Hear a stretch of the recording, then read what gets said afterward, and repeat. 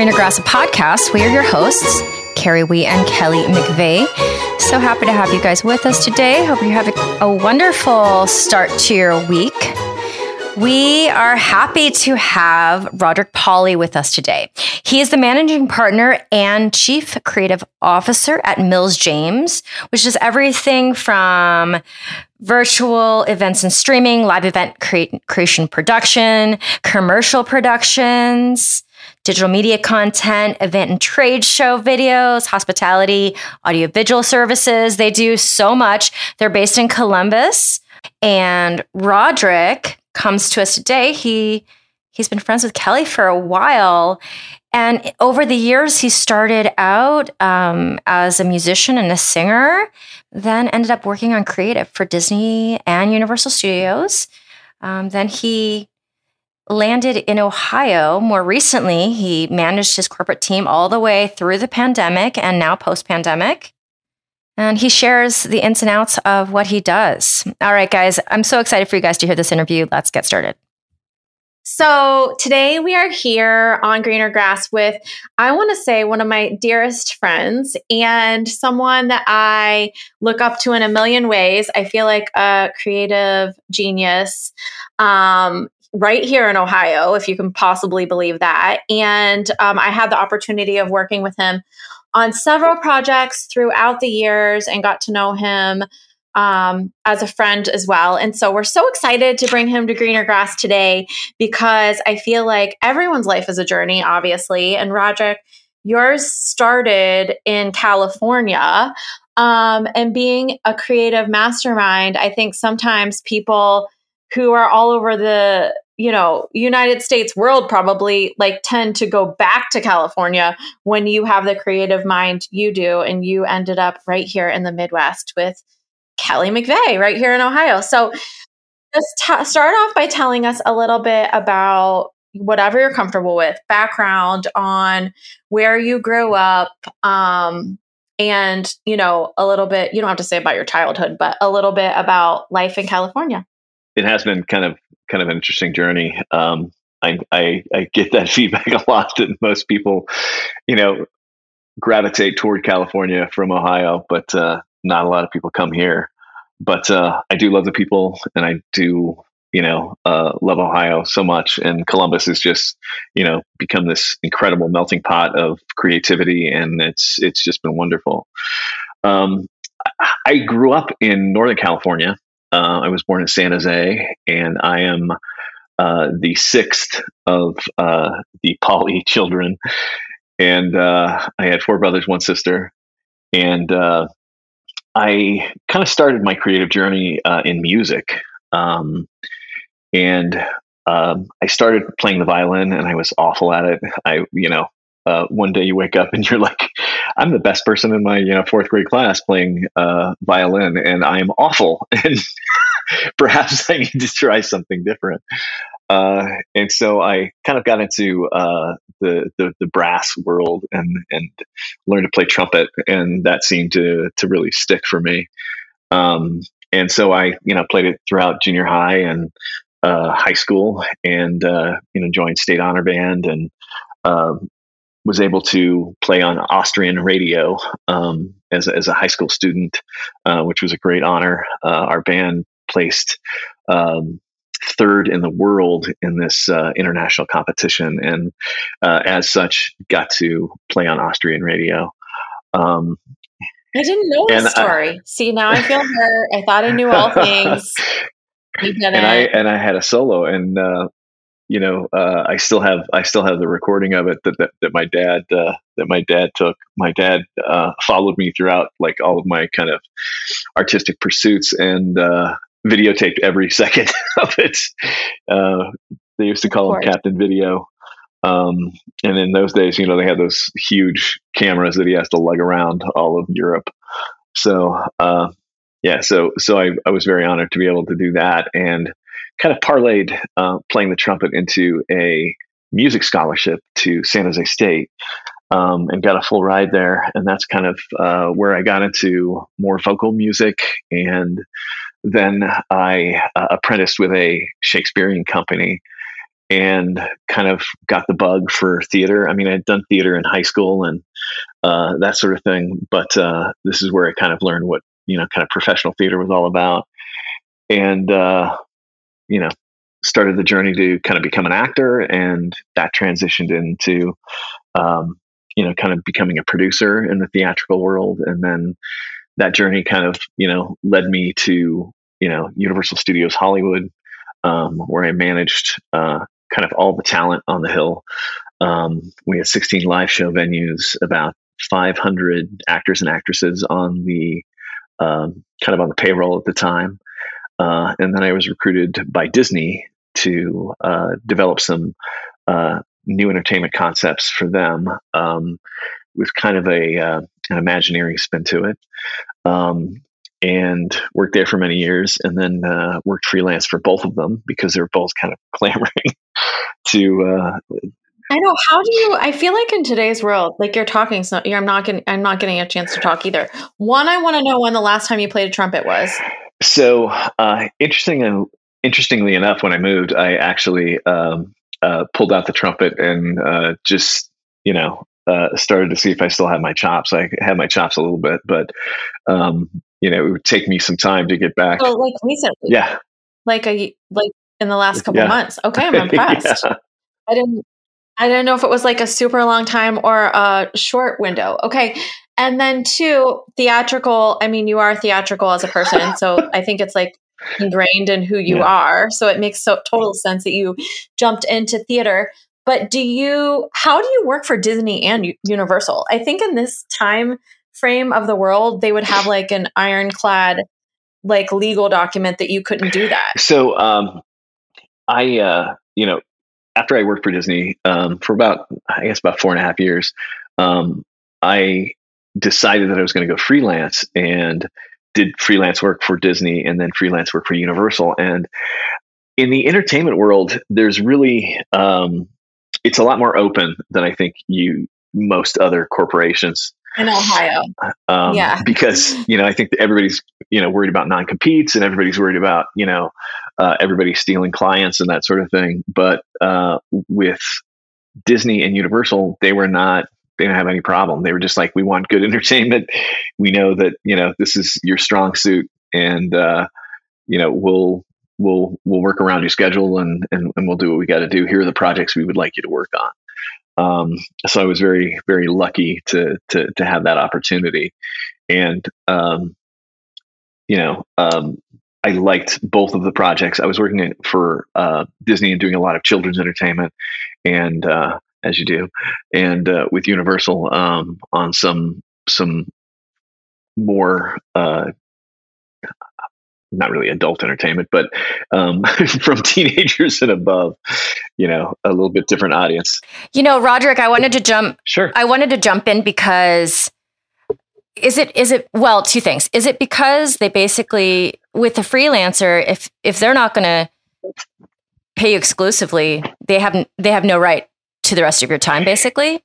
Yes, very much so. And but with both companies, they have some really strict intellectual property agreements. So everything you do for them is theirs, unless it's exclusively written. So they were confident that whatever I was developing was going to be theirs. So I don't think they really worried about what was going back and forth. Right. And then also, that I live in LA and I live and work here in this, what do we call it? A mosh pit? Mosh pit. Of entertainment.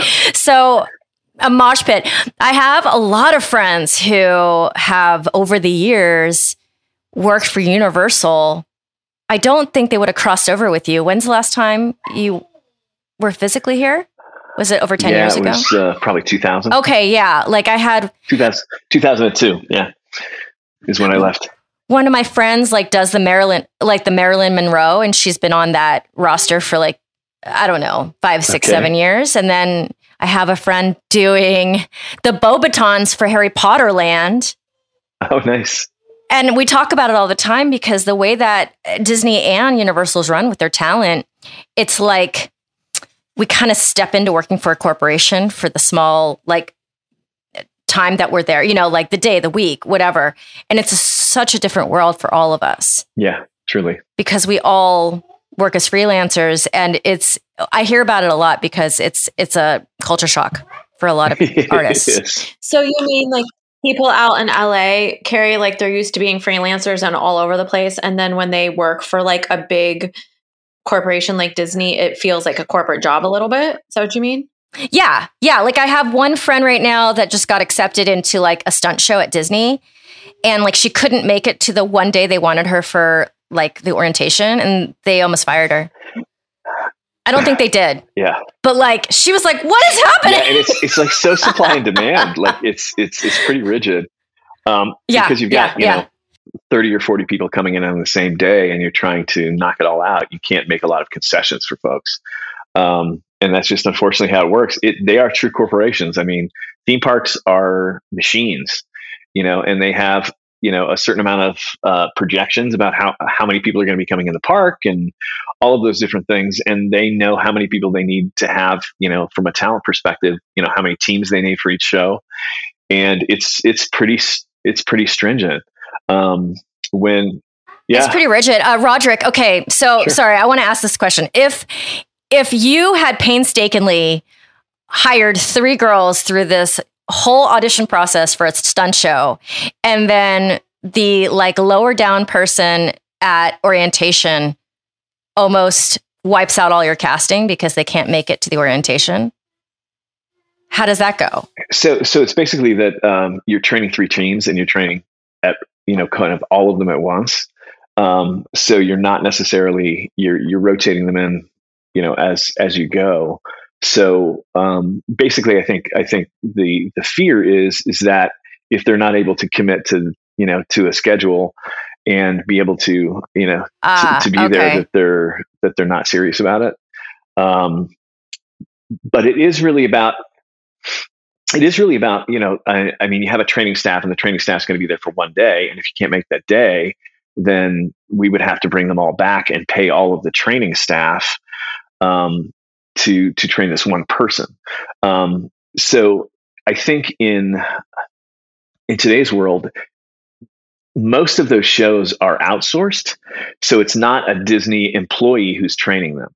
So it's a company that Disney hires to do the stunt show, let's say. It's the same at Universal. A good friend of mine runs like Waterworld, and is responsible for all the cast there. All the cast are their employees, and basically Universal just hires them to run the show.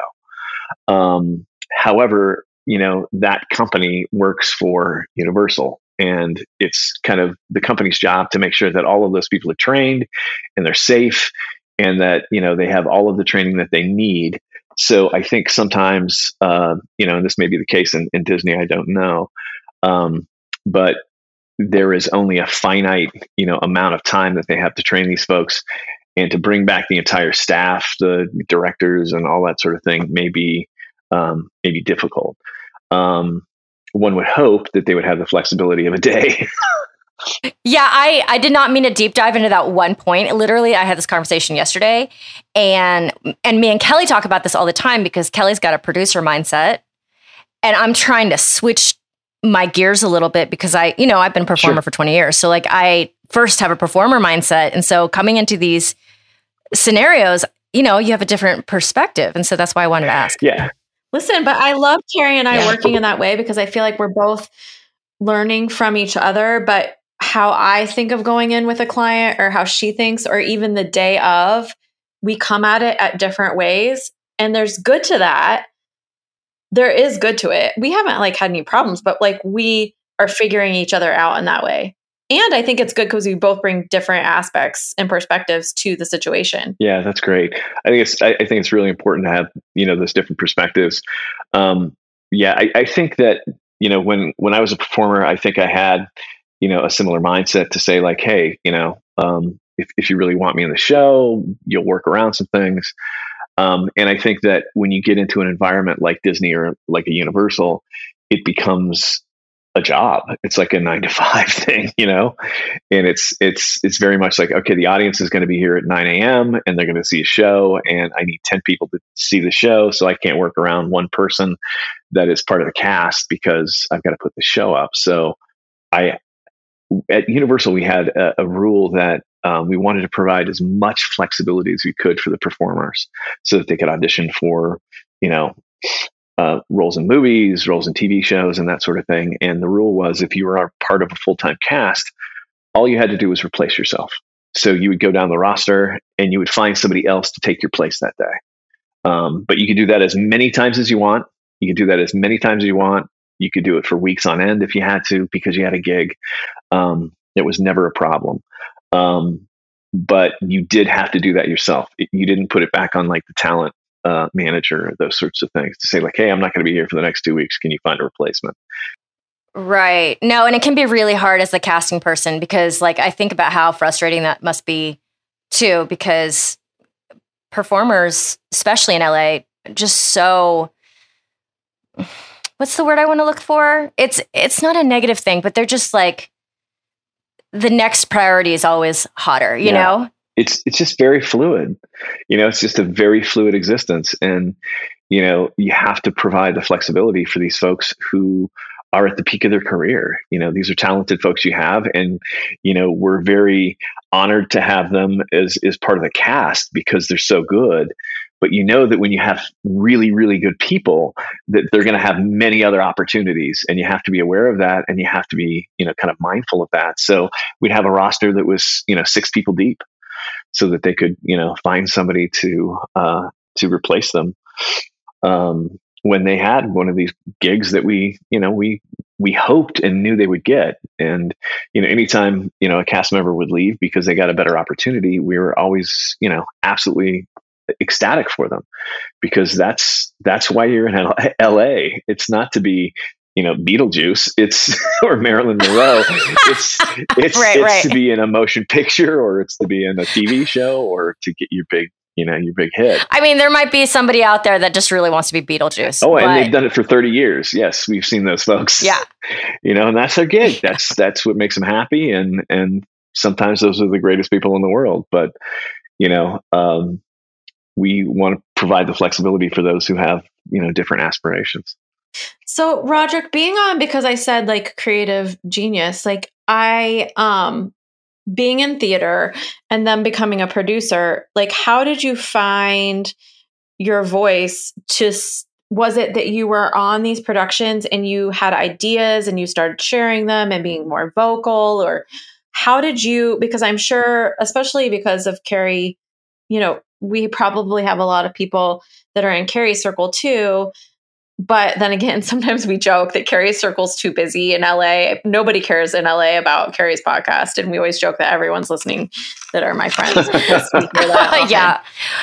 Well, you know what? I heard recently that some of my friends are like, I listen to your podcast. I was like, what the fuck? Are you serious? They're like, I'm so proud. And they're like, yeah, I listen sometimes. I was like, oh shit, this is great. But how did you shift? Like, how did you go from being a part of the production to being the one? So I think that, for me, and some people feel, very differently, but for me, it was all about the creative process. So getting a role and then putting it on its feet and finding all the nuances to it, and then actually, doing that opening night or, that first weekend was always very exciting to me. But playing it for 6 months or a year or 2 years or whatever was just not my gig. It was just the same thing over and over again. And I did not find that was where I had passion. The passion was in creating it and getting it on its feet. And so being a producer and working on multiple projects was always kind of more cohesive to kind of my mindset. Because once it was on its feet, I was like, oh, you're kidding me. I have to do this again. Like every night, 8 times a week. Like, what's going on? Like, that was really not my thing. Like, I think I got more out of the process than I did about the performance. And so I learned that, okay, there are people who within this same entertainment field or within the same theatrical realm just do the creative piece, put it on its feet, and then walk away. And that's where I found that I think my real skill was, is in the creative part of it. And while I love performing and definitely had some fun doing it and still do to some extent, the real passion I had was the creative process and discovering all of these different creative processes, not just this one kind of field, but creative coming in many different forms, whether it be video, whether it be an event, whether it be a special event or a, kind of an ongoing convention type thing.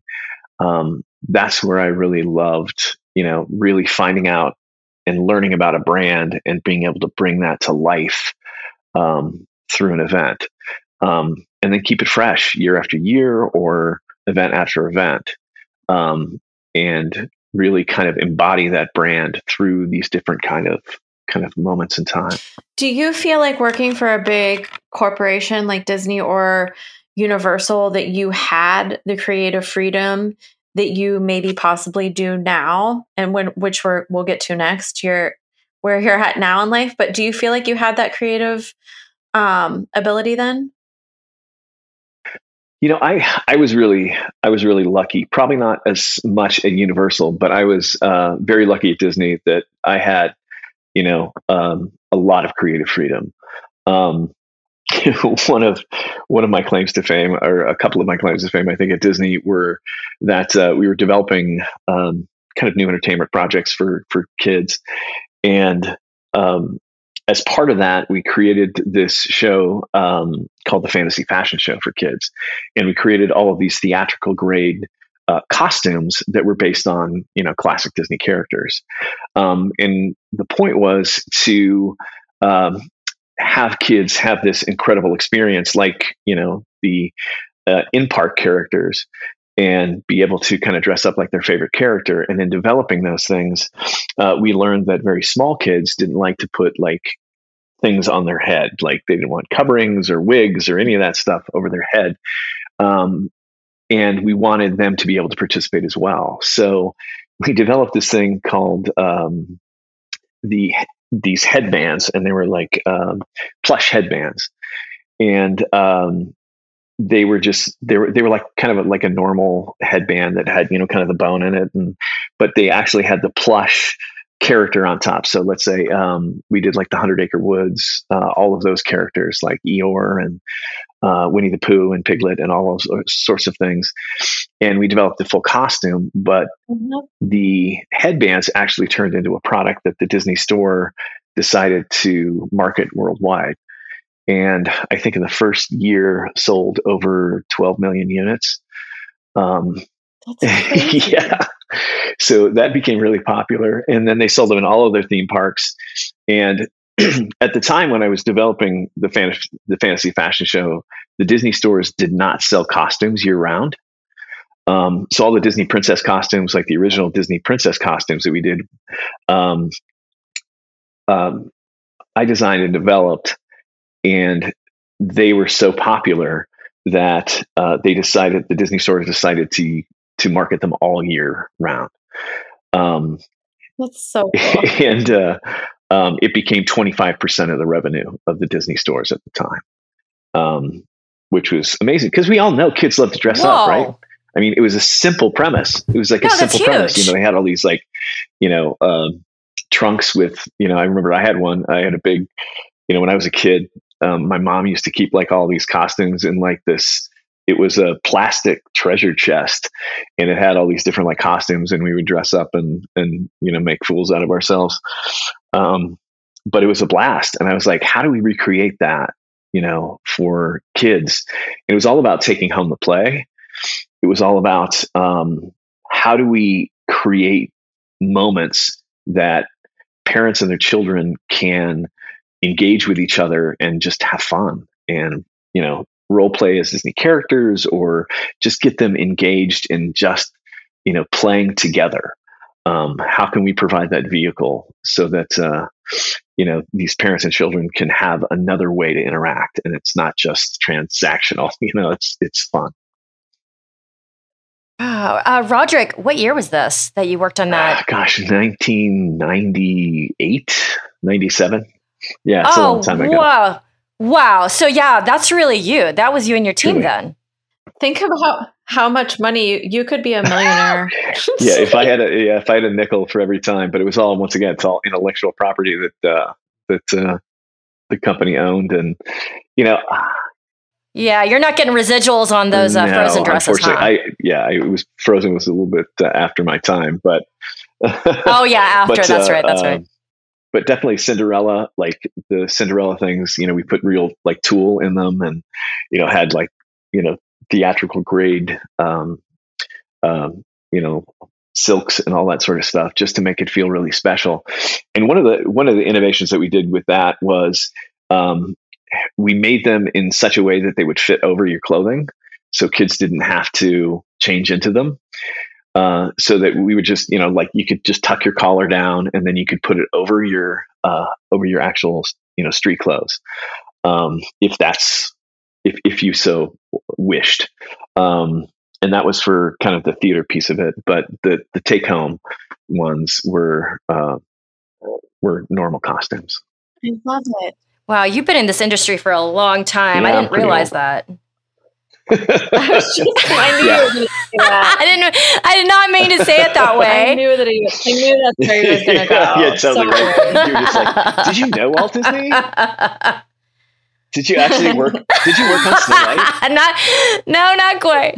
No, look, we're all kind of there. I mean, Disney was my first job as a professional dancer, and we opened California Adventure. Like I was performing there the first day of it. So you're not alone. Yeah, I was still working at Disney, I think, when they opened Animal Kingdom. So I was there for the grand opening of Animal Kingdom, because it was pretty much all hands on deck, when a big attraction like that. And I worked in California, and they flew me to Florida to work on the opening, because they had a big opening ceremonies and that sort of thing. So we did a bunch of special events on Downtown Disney and that sort of thing. So I wanted to say that Disney is now moving like a huge chunk of their corporate talent, their corporate not performance talent, their corporate people to Florida. And it's like a huge thing here. No, it's all the creative folks. Yeah, they're basically asking / forcing people to move to Orlando because they're wow. Yeah, it's a big deal because I know a lot of Disney people out here.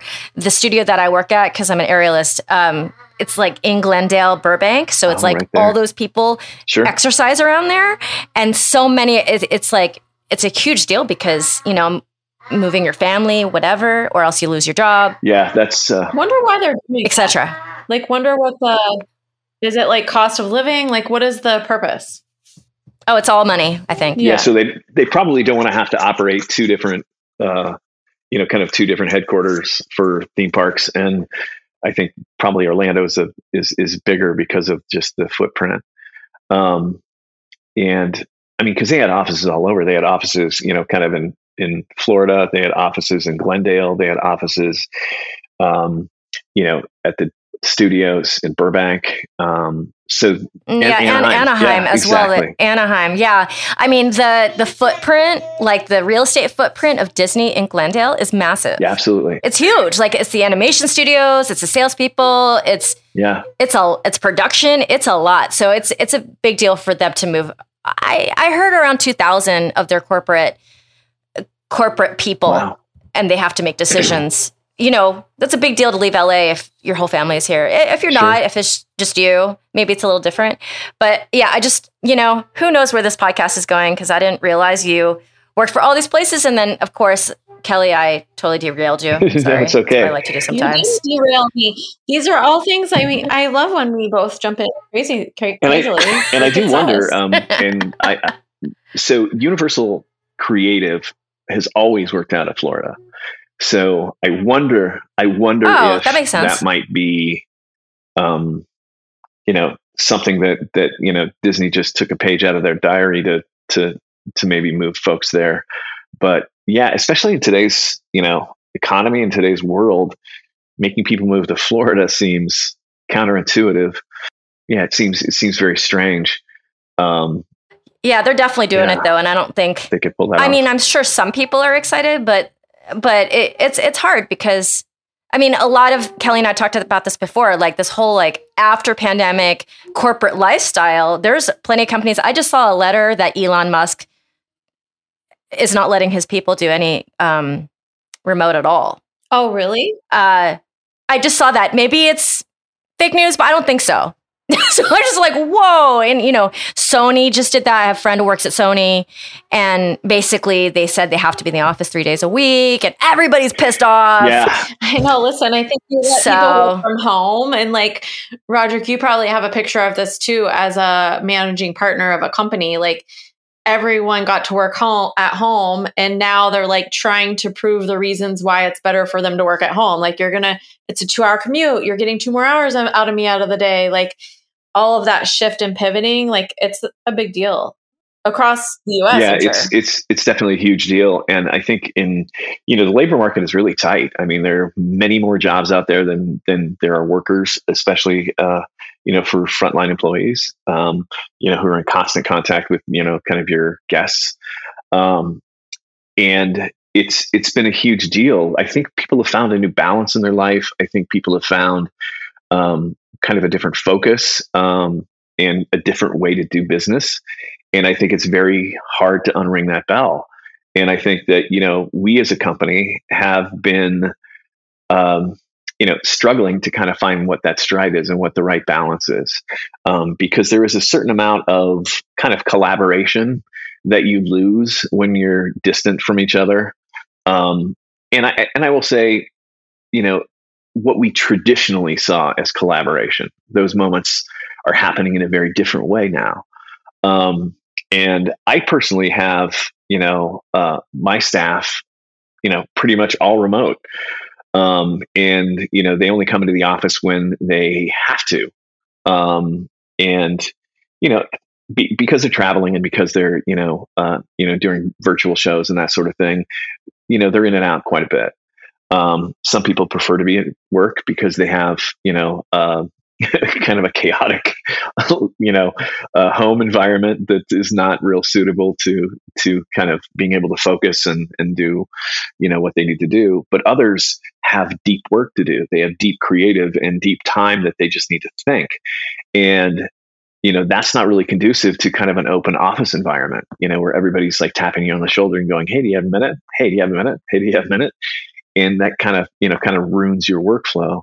So we're really taking it on a case by case basis. And, some jobs work very well remote, and some jobs, you need that collaboration, and you need, kind of to have that feedback, or you need to be there with the clients, in person. So it's a very interesting kind of world, that has kind of presented itself to us. But we're trying to be as flexible as possible. Some people have, childcare issues that we want to be sensitive to, because some of those, some of those opportunities have not come back. They're having difficulty finding some of those people to run those daycare centers and that sort of thing. So capacity issues there. So we're just trying to be as supportive as possible for, really moving toward, where do you work best? Where can you do your best work? And those are the conversations that I'm trying to have with our folks, is that, where do you feel you're most productive? Because some of the graphic artists and scenic artists, that I have work really well at home. And, there is no, real impetus for me to say, you got to be in, the office. It doesn't make sense. They have, the freedom to kind of move toward the work. And, some clients want to work, they're West Coast clients, and they want to work a little later in the evening. Then these folks can do that, and they can kind of build their schedule as needed. So it's been really interesting. the entertainment, as Carrie and I have spoken before, like was hit super hard. Events, entertainment, I mean, everything shut down. So nothing was going on. And how do you lead? So we kind of skipped forward in the sense that you now are working at a major production company.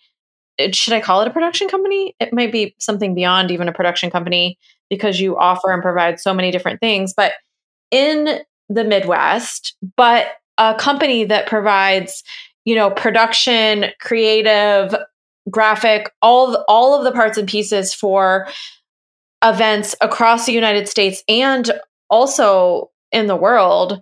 That's how big of a production company that you all are. But you had to have taken a huge hit during pandemic. And how do you keep that caliber of staffing and events when there was a pause in you having clientele and working and events? I mean, that had to have been a really hard and challenging thing to lead a company through. It truly was. It truly was. It was. It's been a rough few years. When this first hit, my fellow managing partners and I had to make some really difficult decisions about how we would survive. Because probably in the space of about 2 weeks, we lost all of our live events, of course, because it was locked down. And that was 50% of our business, and a lot of the folks that we had working for us were only kind of built for the live world. And so we had to make some really, really, really difficult decisions in the moment and figure out how you're going to pivot the business. But we did have to temporarily lay off, about 50 associates.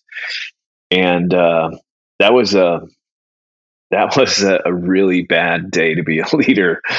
4.5 hours on the phone, making personal phone calls to all of these folks as a leadership team, and see, how we could take care of them, how we could get them through this, and, move them, as best we could, kind of through this time, and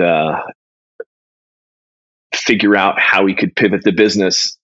At the time of making those phone calls, the future was so questionable in general. It's not like you could say like, oh, as things pivot in the next 5 months, like there wasn't an end date.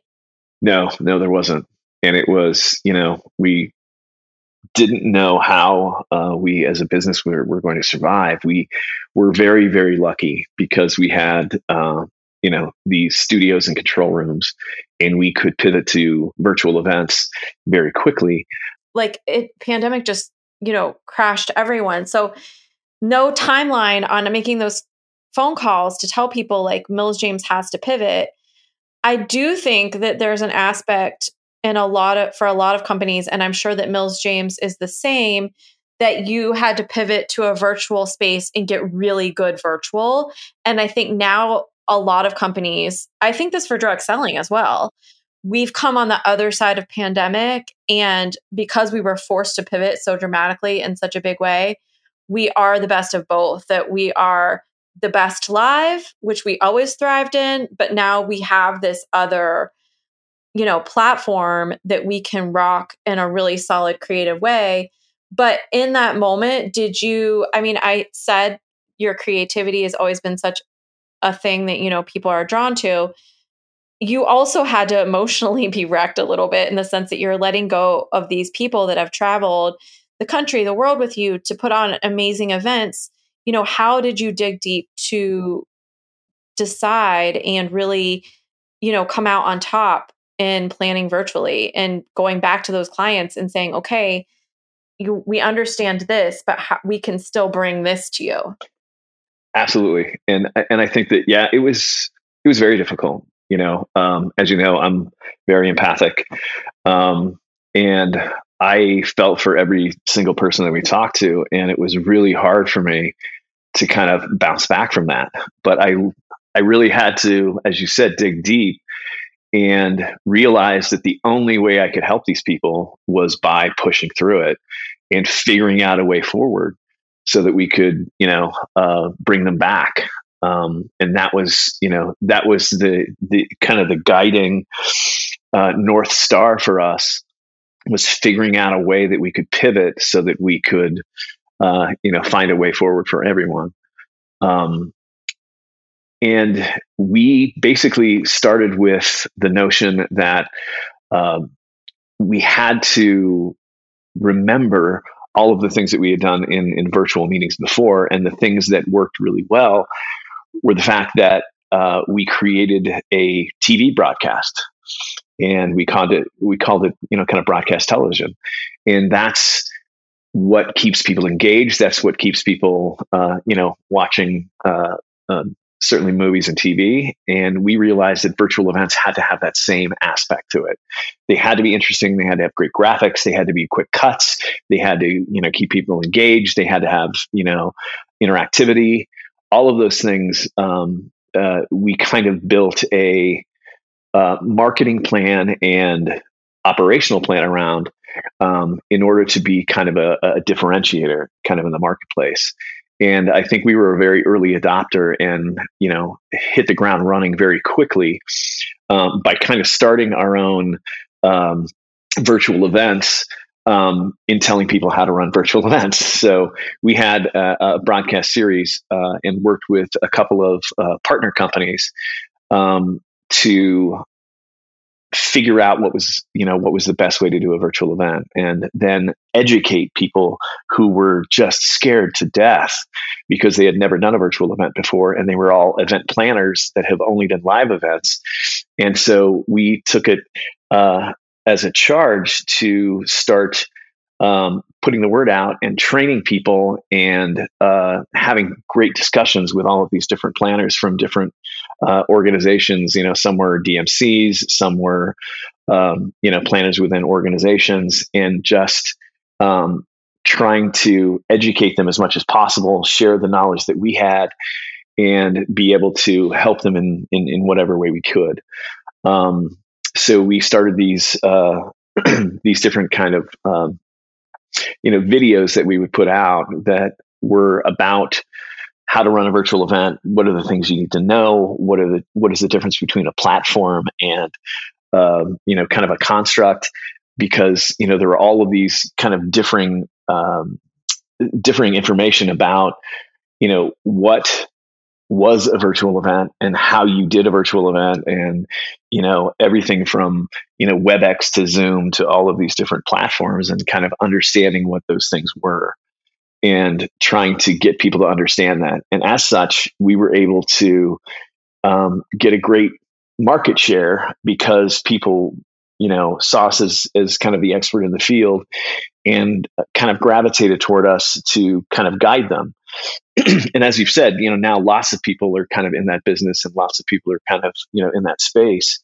But we did discover that, especially in, kind of the direct sales space, that we were able to offer a product that was more accessible to people with the same theatricality, with the same engagement. And it allowed, an event that would normally be, 3,000 people, we would have attendance of 9,000 to 10,000, because they could attend virtually, and they could kind of leverage their dollars better, because they were not spending it for travel. So some companies have, kind of stayed in that world, or gone to definitely a hybrid world where they can still get those, larger audiences, but they still provide that live experience for their folks as well. So ultimately, do you feel like you are stronger on the side of things because you have so many other options? And moving into, leading Mills James now, did you have the ability to reach back out to some of those people and welcome them back? Or are people in a different space now? The world has changed. And I think that's what's happened with a lot of companies and businesses. The world shifted, changed, and pivoted. And some of those people's, that wanted that space and wanted that job now have moved on to other things. Absolutely. We've had so many folks who have moved to different industries, and, kind of in their hiatus, found kind of a different way forward. And, there were a lot of folks who were starting new families, and they realized that, the virtual world provided them with kind of a different freedom that they didn't have when they were on the road all the time. And I think they said, you know what, I don't want to go back to that world on the road. I want to find an opportunity that is more balanced. And, so, they left the industry, but we were, very fortunate to, probably of those 50 folks that we had to kind of say goodbye to for a little while, bring back 35 of them, in kind of a different capacity and in different ways. And the others, moved on to different industries, or, decided to kind of leave the business, or, decided to work freelance. We're seeing a lot of that, where people are just deciding to go freelance. They figured out how to make it work in this time, and they figured out that the freedom that they enjoyed being freelance was just how they wanted to live their life. And a lot of folks went to the client side, wanted to be kind of, in charge of their own fate, and not, I think they may have gotten kind of a wake up call in the fact that, we are, at the whim or serving at the pleasure of our clients.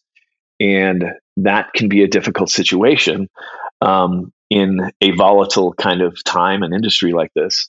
So I think them jumping to the client side gave them some solace that they wouldn't have to find out where that next gig is coming from. Okay, so now on a positive side, because that all seemed a little, terrible in the real reality. I feel like Carrie and I, started the concept of Ground Rev. We were all excited. We had some meetings. We created the website. Pandemic hit. We completely pivoted, started the podcast. We weren't even actually really thinking about Ground Rev. Just living our best lives, right, Carrie? And then all of a sudden, we started having people reach out to us like, oh my gosh, I'm having an event. Oh my gosh, I'm having a party. Oh my gosh, we need aerialists. And almost we weren't quite ready for how fast and furious it came. Carrie and I were just talking about, Carrie's like, oh my gosh, it's like a third job. I'm exhausted. But I'm thinking too, for you, now that the world is opened up, people see how amazing it can be from a budget perspective, from, all the reasons it's amazing to go virtual, but also people are missing live connections in person, the feeling, the space that a real live event gives you is so different than virtual, regardless of how, I'm sure, phenomenal Mills James does it. Are you guys, feeling that as well, that people are ready to be in the room where it happens? We are, we're definitely seeing people, make that jump back to live. And, that's certainly my first love is live shows. It's still not back. It may never go back to where it was. It probably won't. But I think that people are starting to open up the world again. And I think they're starting to embrace, that the connections that you can get from person to person is immeasurable, and virtual, as you said, as great as we can do it. And we certainly, pride ourselves in doing that at MJ. But that live connection is so important, and it's coming back, quite a bit. But there are a lot of, impediments to that still. You have kind of some of the, the rising numbers and people getting COVID. You have, people afraid of what else may be on the horizon, as far as, different variants. And so we have people who are hesitating. I think 2023 will be a really open year. I think this year people are still a little tentative. People are still being very cautious. Nobody wants to be the first one out there to have a super spreader event. It could be marketing. So super I think spreader event. Exactly. That could be the tagline. But yeah, somehow taking that spin and making it in a good way, super I'm spreader sure in work with a it. good way.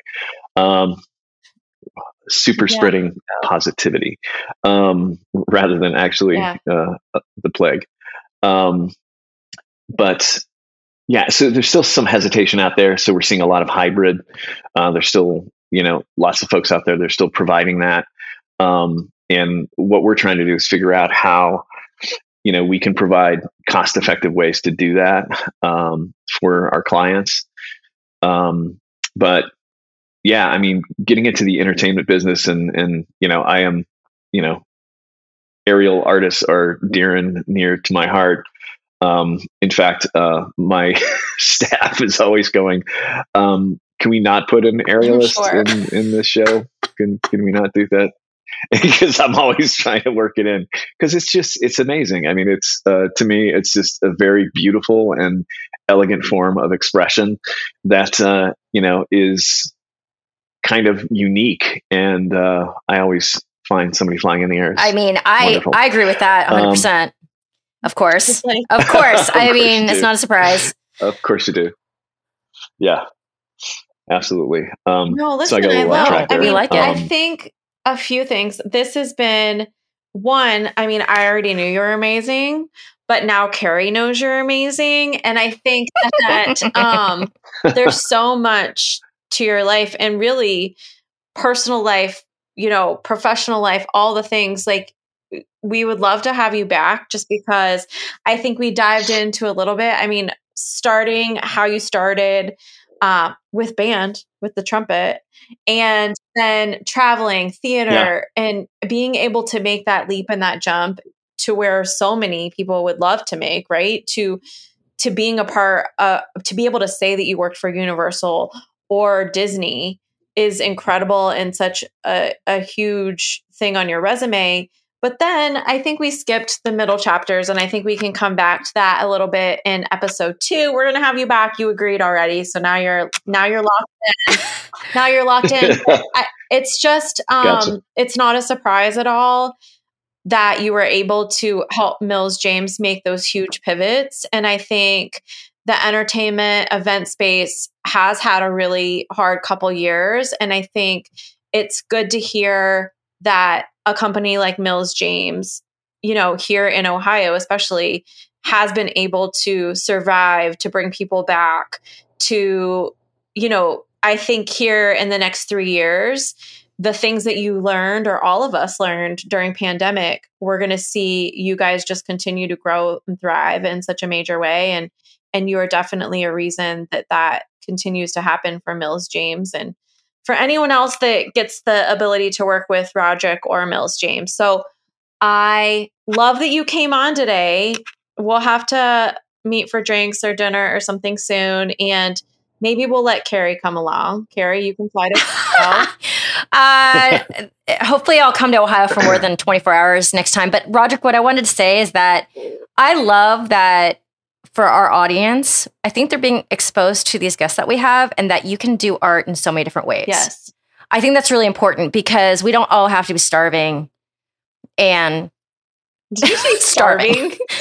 Starving. I'm not saying I'm starving. Carrie, that's a little, I mean, it's probably true. No, I mean, no, it's like the old adage, like starving artists. You can turn a creative job into something very structured and meaningful and creative every single day. And the job market can be what you make of it. Yeah. I think, so I think it's wonderful for people listening and, Absolutely. Looking at all these different people's lives. Yeah. And I feel very lucky, because quite honestly, I am not qualified for anything that I do. Stop it. I do not have the training. I do not have any of that stuff that traditional folks do. And I just, I kind of found my way through doing. And, some people who are, kind of just at the beginning of their career wondering, do I go to school and that sort of thing. And I had great training after I, had a, stint at San Jose State. I went to the Drama Studio London, and I got a scholarship, through that Shakespeare company. And so I learned kind of the theatrical side and the acting side of it there. But there's so many ways to be creative, and there's so many companies that need creative people so much, from a branding perspective, from a graphic perspective, from video, all the way to events. They need good people, and there are so many talented people out of there who, want to have their time in the sunlight, doing kind of the acting gig, but later in life want to transition into kind of a more leadership role. And that's definitely available to them, and it's definitely possible. And we need those folks in our industry. I am always on the lookout for new producers. I always am clamoring to find how we can bring somebody up through being a production assistant, which is where I started, through where I am today. And there's lots of opportunity, and the world will always open the arms to talented people. And I think that creative people should never limit themselves to, kind of one avenue or one genre. They can do it all. Yes, I love this. Well, thank you so much. Thank you, Carrie, as always, Absolutely. for being the rock of all things. Roderick, is so nice to talk to you. We will do so again. Yes, I'm excited to. Thank you for taking the time. Okay, thanks so much, Roderick, for being with us. Loved hearing from you, and I will continue to take any opportunity to pick your brain from here on out. You just have so much experience, and it's awesome to know you. Listeners, if you would honor us with a 5-star rating and a review where you listen to your podcast, it really, really helps. So just take a second and click 5 stars and just write us a sentence. It would mean so much to us. And if you check the show notes, you can sign up to get our newsletter. And then also there's a discount code for both You and Grace and Vibrant Body Company. It was amazing to have you. We appreciate you. We will see you next time. This is Greener Grass.